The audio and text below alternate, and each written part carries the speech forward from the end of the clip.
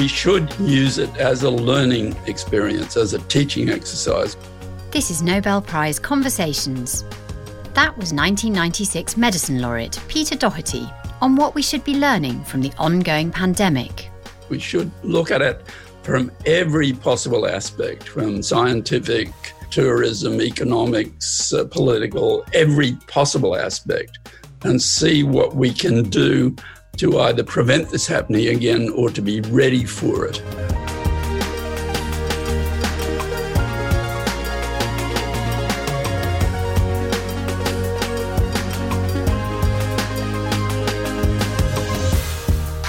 Australian immunologist and pathologist Peter Doherty was awarded the Nobel Prize together with Rolf Zinkernagel for his discovery of the role of T cells in the immune system.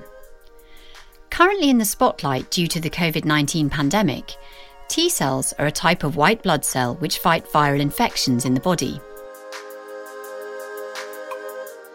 Nobel Prize Conversations is produced with the support of our Nobel International partners, 3M, ABB, Ericsson and Scania. Your host is Adam Smith, Chief Scientific Officer at Nobel Prize Outreach. At 80, Peter Doherty is still an active author and forward thinker.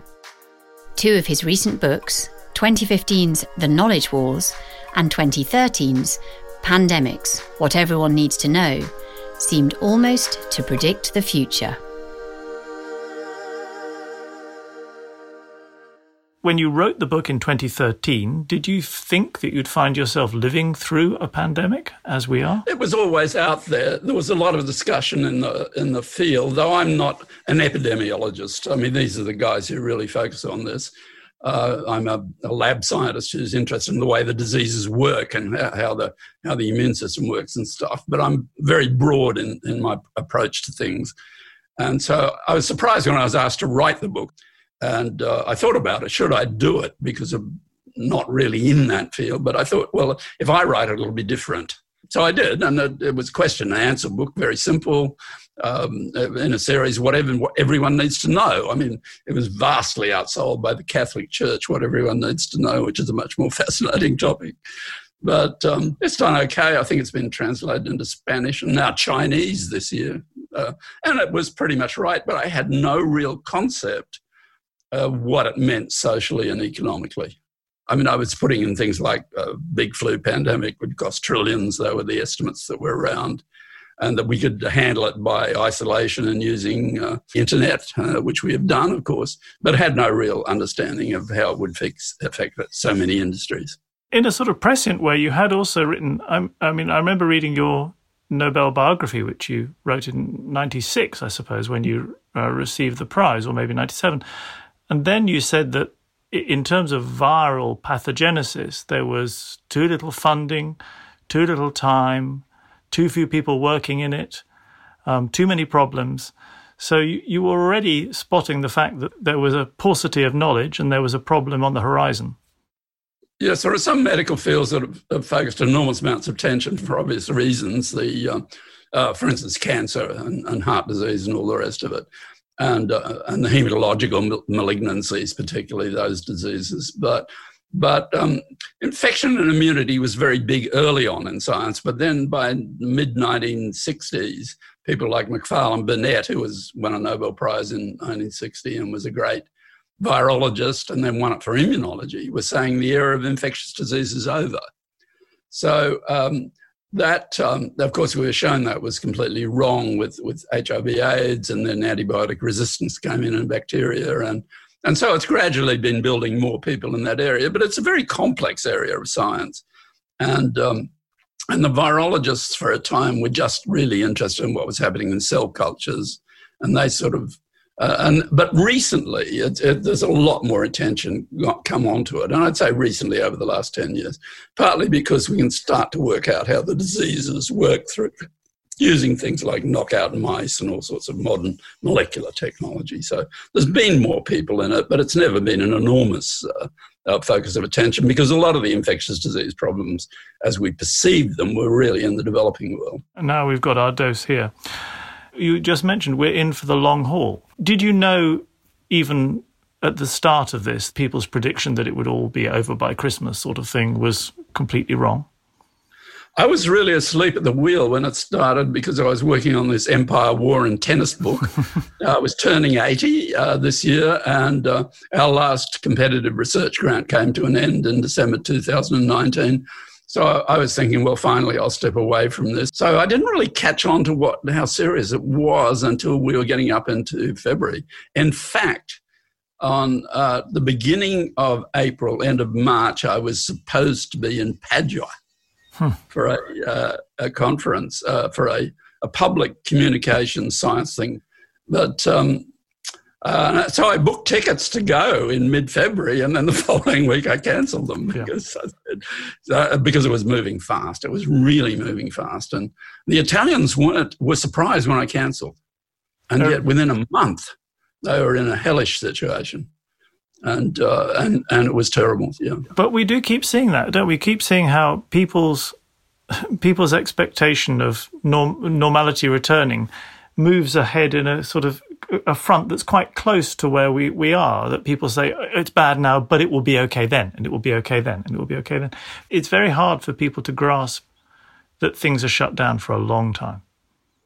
I think that's a very unwelcome message, and but it's going to be true in many senses, I think.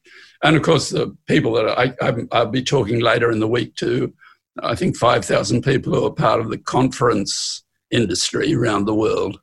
They organise conferences everywhere, and they're sort of hoping it'll go away, but they're not stupid, and they're running more conferences online, obviously, but there's not the same effect locally in employment and all those things. Lots of places try to have conference centres so they can employ people and do construction and all that sort of stuff, fill hotels. So none of that's happening. And basically the message that's out there is that this is not going to go away for a long time. I mean, this is the first time that we've had a completely novel virus infection and we're trying to vaccinate our way out of it. Now, vaccinating 7, 8, 9 billion people, especially when you've got some vaccine refusers, which might compromise the control, and when you have to get it out across the planet and manufacture all that product and have all those syringes and all that stuff, that's an enormous challenge. And I mean, some logistics of vaccination, I'm not talking about vaccinating particular countries until 2023, I think. And so, it's really an enormous challenge. And so we're not going to go back to global normal very soon. We may get back to normal internally, say, within Australia, which has kept the virus out pretty much, if we vaccinate the population and we stop flare-ups. But global normal is going to take a long time to achieve. So do you think that, well, first of all, do you think global normal is achievable? Do you think there will be a return to life as it was before? Return to exactly the way we were doing things before, because I think, apart from anything else, it's not sustainable and it's dangerous. This is a coronavirus. Before the year 2000, we had 2 coronaviruses circulating in the human population, 2 common cold coronaviruses. One was discovered in the US, one in Britain, and they were named actually by a Scottish electron microscopist called June Almeida, who did the work in London, and first saw them. So that was 2, and they caused colds and croup. And one of the problems was because nobody ever perceived them as a very serious problem. Nobody ever did that much work on them. Some of the virologists did. Then along in 2002, we suddenly get the SARS coronavirus, the first one. And that wakes people up. People start to do a lot of work on it, but it burns out pretty quickly. It kills about 10% of people. This one kills less than 1%, but there's this long hauler problem that we don't really understand fully yet, including the incidence of it. And so it burned out. So a lot of the work that was going on vaccination and drug development and stuff was all dropped. But then within another 2 years, we got 2 more of these common cold viruses coming across. And then we got the Middle Eastern respiratory virus, the one that came across from bats into camels into people. in 2012-13. That's still circulating. MERS is still circulating. It's still circulating as far as I know, and it kills about 30% of people. But it circulates at a low level. It just grumbles away in sort of the Middle East region, a bit of Asia, I think. And then we've got this one. So since 2000, we've had 5 jump across, 4 in human circulation. This is not just that we haven't detected them before 2000, but actually that they are appearing now. I suspect they've been jumping across for ages, but they just don't go anywhere. So what's changed since year 2000? That's the question. And one very obvious thing that's changed is mass international passenger air tourism has massively ramped up, particularly from parts of the planet where you have live animal markets and you have people who are closer to wildlife. So I think this may be part of the dynamic. And I think unless we change that, and I don't see, the cultural practice is very embedded in many Asian societies for probably good reason. They don't have that good access to fresh food sometimes. And in some places, they simply don't trust their food producing industry with good cause. And so if that doesn't change, I think we'll see more of these. And we'll probably see more of them anyway, because the other factor, of course, is the massive increase in population. I mean, the population of the world is 2.5 times what it was when I was born, 1940. It's almost 3.5 times what it was when the 1980 influenza pandemic happened. That was much worse. I mean, it killed 50 to 100 million people. So this is not nearly as lethal as that. But the reason our hospitals are all overwhelmed is because the hospitals can actually do something and save lives now. Back then, all they could do really was put them in tents and nurse them. Mm. Yes, it's funny. Things are changing rapidly, really. Population growth, social patterns, the way we live, urbanization, all contributing. Yeah, and then there's the enormous uncosted greenhouse gas emissions from the whole globalization thing. I mean, nobody will tackle it. And so we've got to have some integrity and honesty and face up to these issues, or we're going to get into a very dangerous situation. Well, Britain has been reasonably good about it, I think, even under Boris, and has taken it on. But Australia, with a big investment in fossil fuel industries, and those people being very powerful and giving money to the right side of politics, I mean, the political right, it's been a tragedy, really, what's happened. Yes, maybe we'll touch on that in a minute. But just to stay with the coronaviruses, so given the expansion in the number of them that at least seem to be appearing, do you think, therefore, that this pandemic is just one of a pattern of pandemics we're going to be seeing over coming decades? I hope not, but I think if we've got any sense, and I've been writing this, and it'll be in this book I'm doing at the moment, we should use it as a learning experience, as a teaching exercise. We should look at it from every possible aspect, from scientific, tourism, economics, political, every possible aspect, and see what we can do to either prevent this happening again or to be ready for it. The only thing I can think of to be ready for it, we've all seen our science has fantastically advanced since even the original SARS outbreak. We're much further forward. And we had, when the virus sequence was announced in mid-January, we had people already starting to make vaccine product.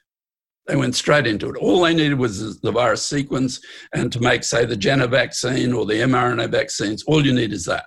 Mm-hmm. With the Jenner vaccine, you just need to pop it into an adenovirus, which was a type of strategy they've been following for some time, and so on. So though the mRNA vaccines are new for human use at least.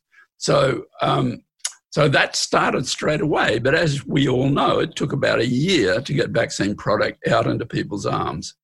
And that's because of all the testing and face safety testing. And there were some concerns about some vaccine experiments that have been done with the original SARS. Fortunately, haven't been replicated with this one. It seems okay.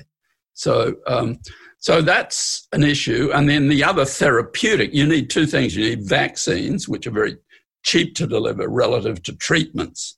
The other therapeutics that have to go through all that are the monoclonal antibodies, and they're also highly specific for whatever the novel pathogen is.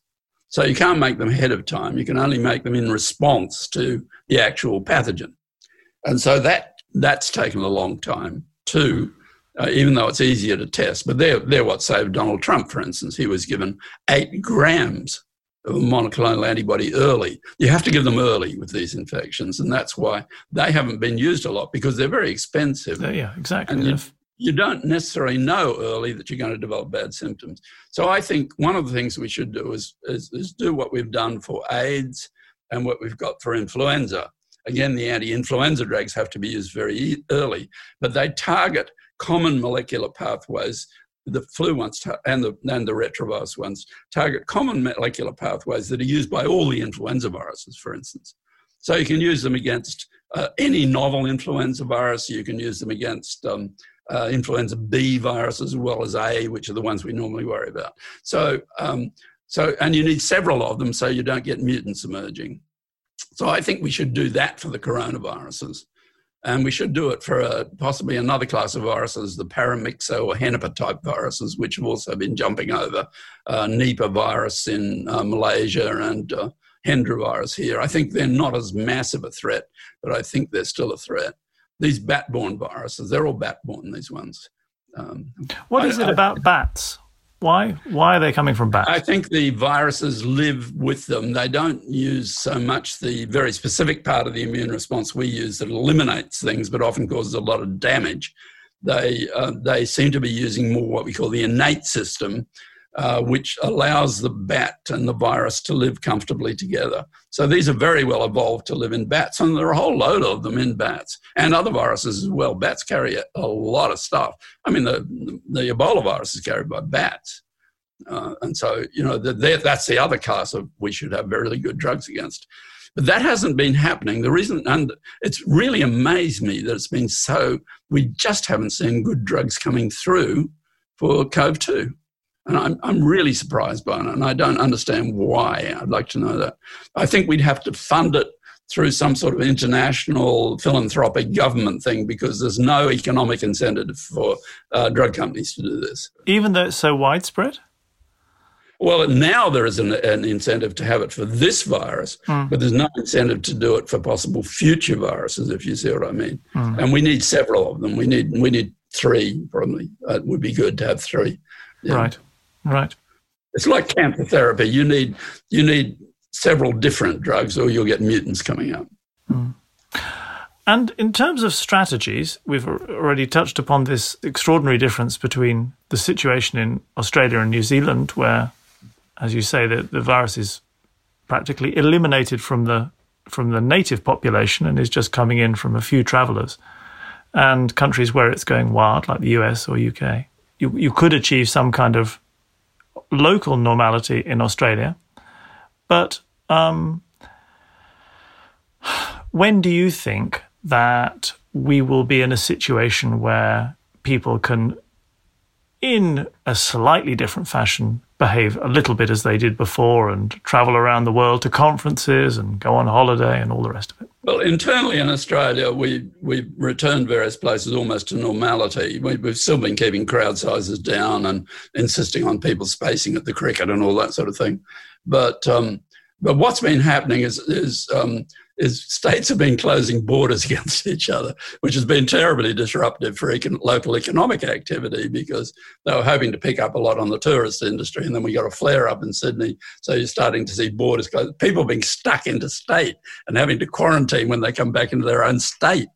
So that's been very disruptive. So I think Australia will get back to normality internally once we roll the vaccine out, and we hopefully get everyone vaccinated. But we're all waiting to see how well these vaccines actually work in the face of the pandemic. we've seen limited results from trials. We've seen very little from the Oxford AstraZeneca group on what their actual results are.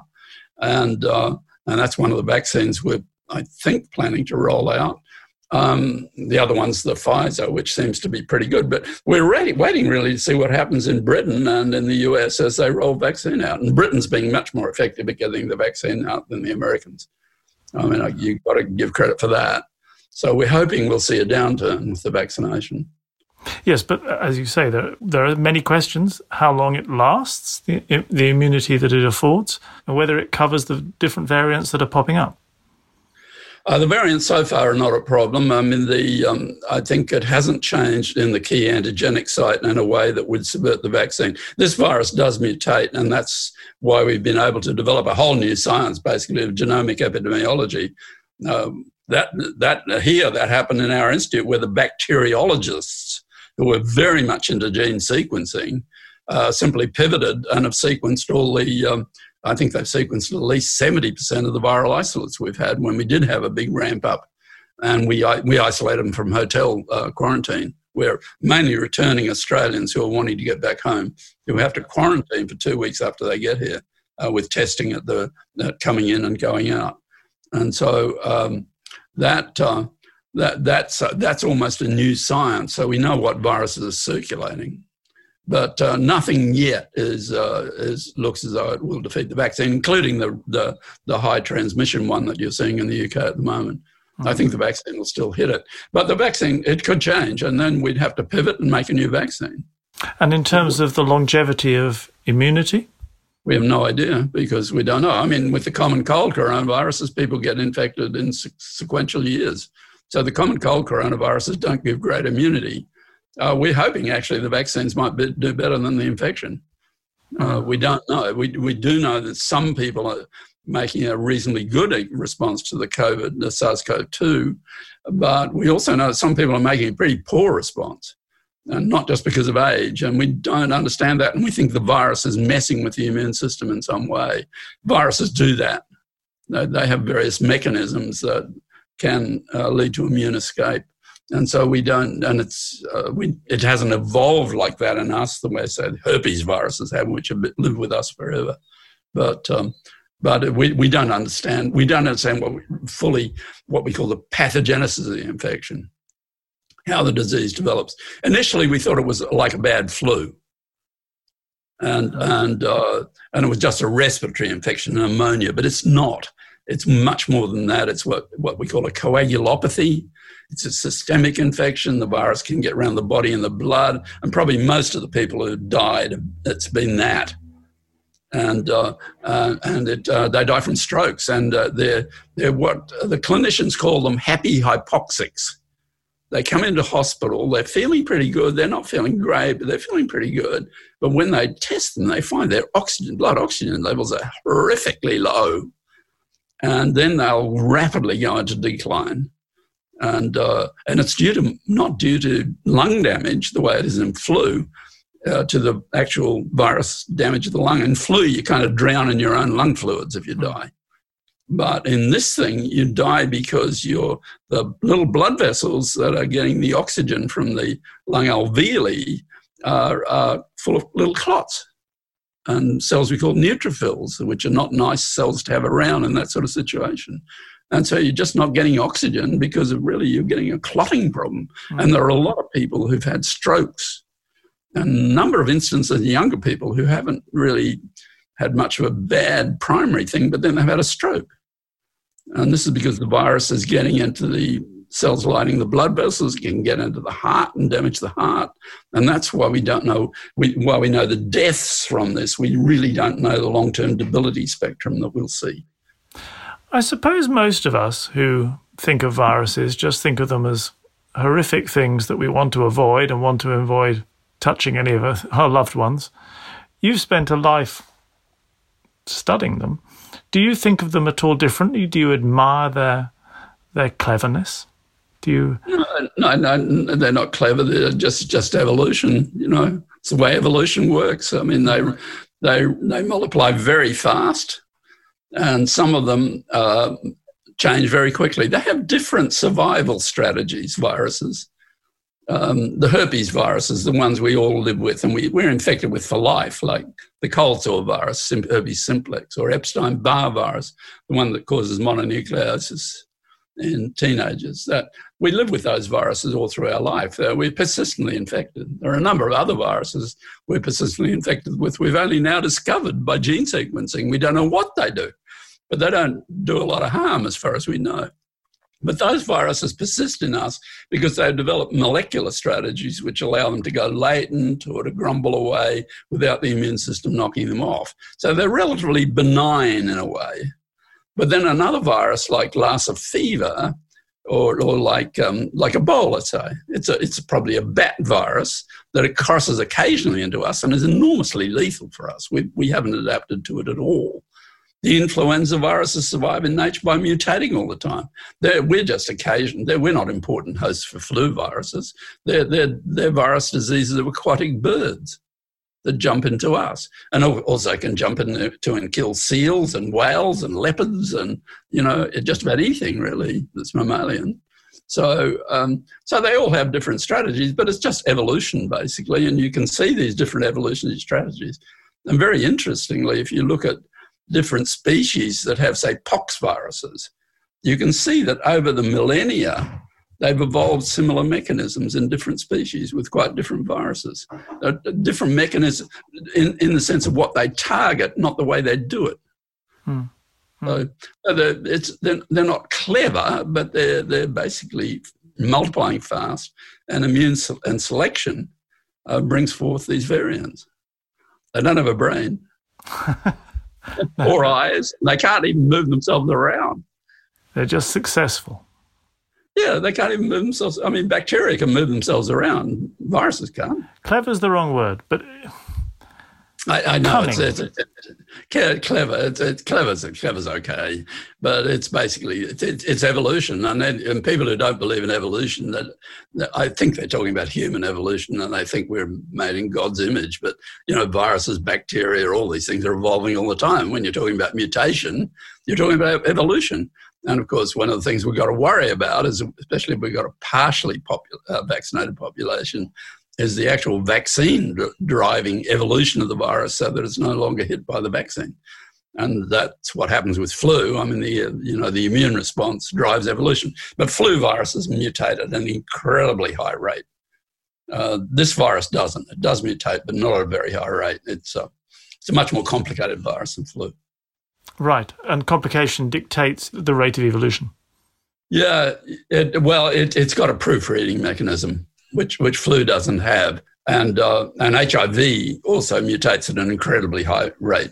And it doesn't have any proofreading mechanism. This one does, and it's about 2 to 3 times as big as those viruses, a lot more genetic material. So it's using other strategies to survive, and basically it's a bat virus anyway. So, but the herpes viruses, for instance, don't mutate at all, really, but they've got really good long-term strategies that they've developed to live with us. And then the insect-borne viruses, on the whole, don't mutate a whole lot, because they have to be able to multiply both in us and the insect. And that's very demanding. And if you start mutating things, you lose that. Even though the pandemic is dominating daily life and politics at the moment, Peter Doherty continues to see the bigger picture. Global warming and climate change are the topics he foresees will get the most attention once the pandemic has been brought under control. Let's just end on climate change, because it's nice to look forward to a post-pandemic time when we can think more about this issue, which is with us now and will be with us then just as much, if not more. Are you feeling at all hopeful that the world is going in the right direction? I think it's very slow and cumbersome. There's quite a bit happening at the moment. I think, Europe and Britain have generally been pretty good. The United States has been a catastrophe, especially under Trump. We'll see what Biden can do. He's very committed. China's made various commitments. Very hard to know what's going on in China, especially now, I think. But they've made those commitments, and countries like Japan and so forth. I think Australia, we live on the biggest solar collector on Earth. We've got enormous wind potential and stuff. And I think if we, for instance, if there's a global move towards using hydrogen as a transportable energy source, we could do an enormous amount. And that movement is starting here. But at the moment, we've still got a national government that's very much in bondage to the fossil fuel industry. And that's partly political, partly money, because they don't want to lose those electorates in an election.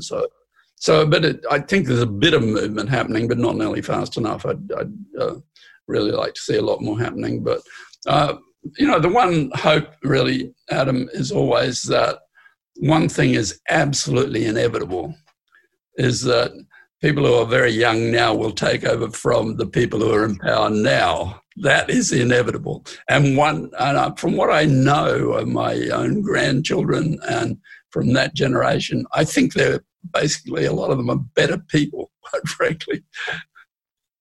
That is encouraging.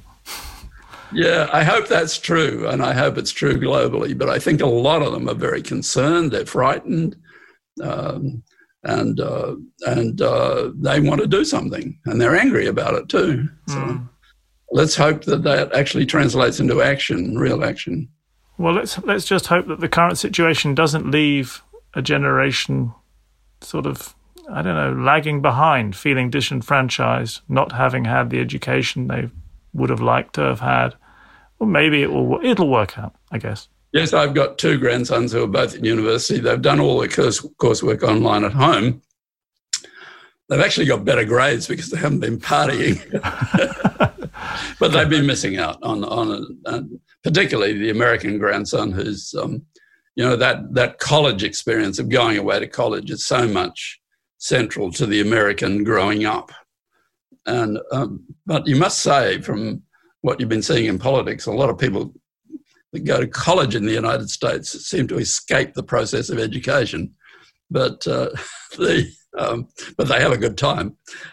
So he's missed out a bit there, but I hope he'll sort of go on and do some postgraduate work at least and be able to bring that up again. So there is that element to it, and I think that's a great pity, of course, that they missed those occasions that are important.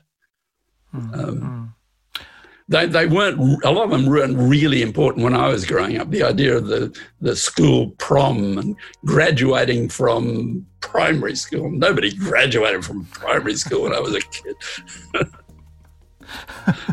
Yeah, and it did you fine. You didn't need that. I wouldn't say I should be an example for anyone, quite frankly. But we are what we are, right? It's been really enjoyable speaking. Thank you very much indeed, and fascinating. Well, it's great to talk to you, Adam, and be well and be safe.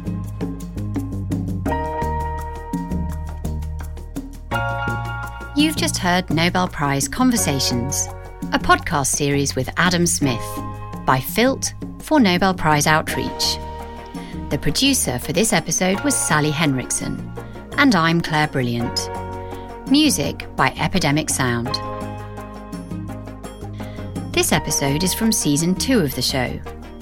You can find previous seasons and conversations on Acast or wherever you listen to podcasts. Thanks for listening.